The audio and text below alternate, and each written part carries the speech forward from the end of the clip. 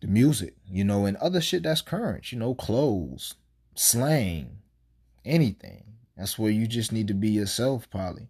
You know what I'm saying? Because you could look corny trying to keep up with all the slang. If you current with music and you current with culture, then it could be easier. But shit, if you 38 dating a woman that's 24, come on, you shouldn't really be talking like her. You shouldn't really be using her lingo like that.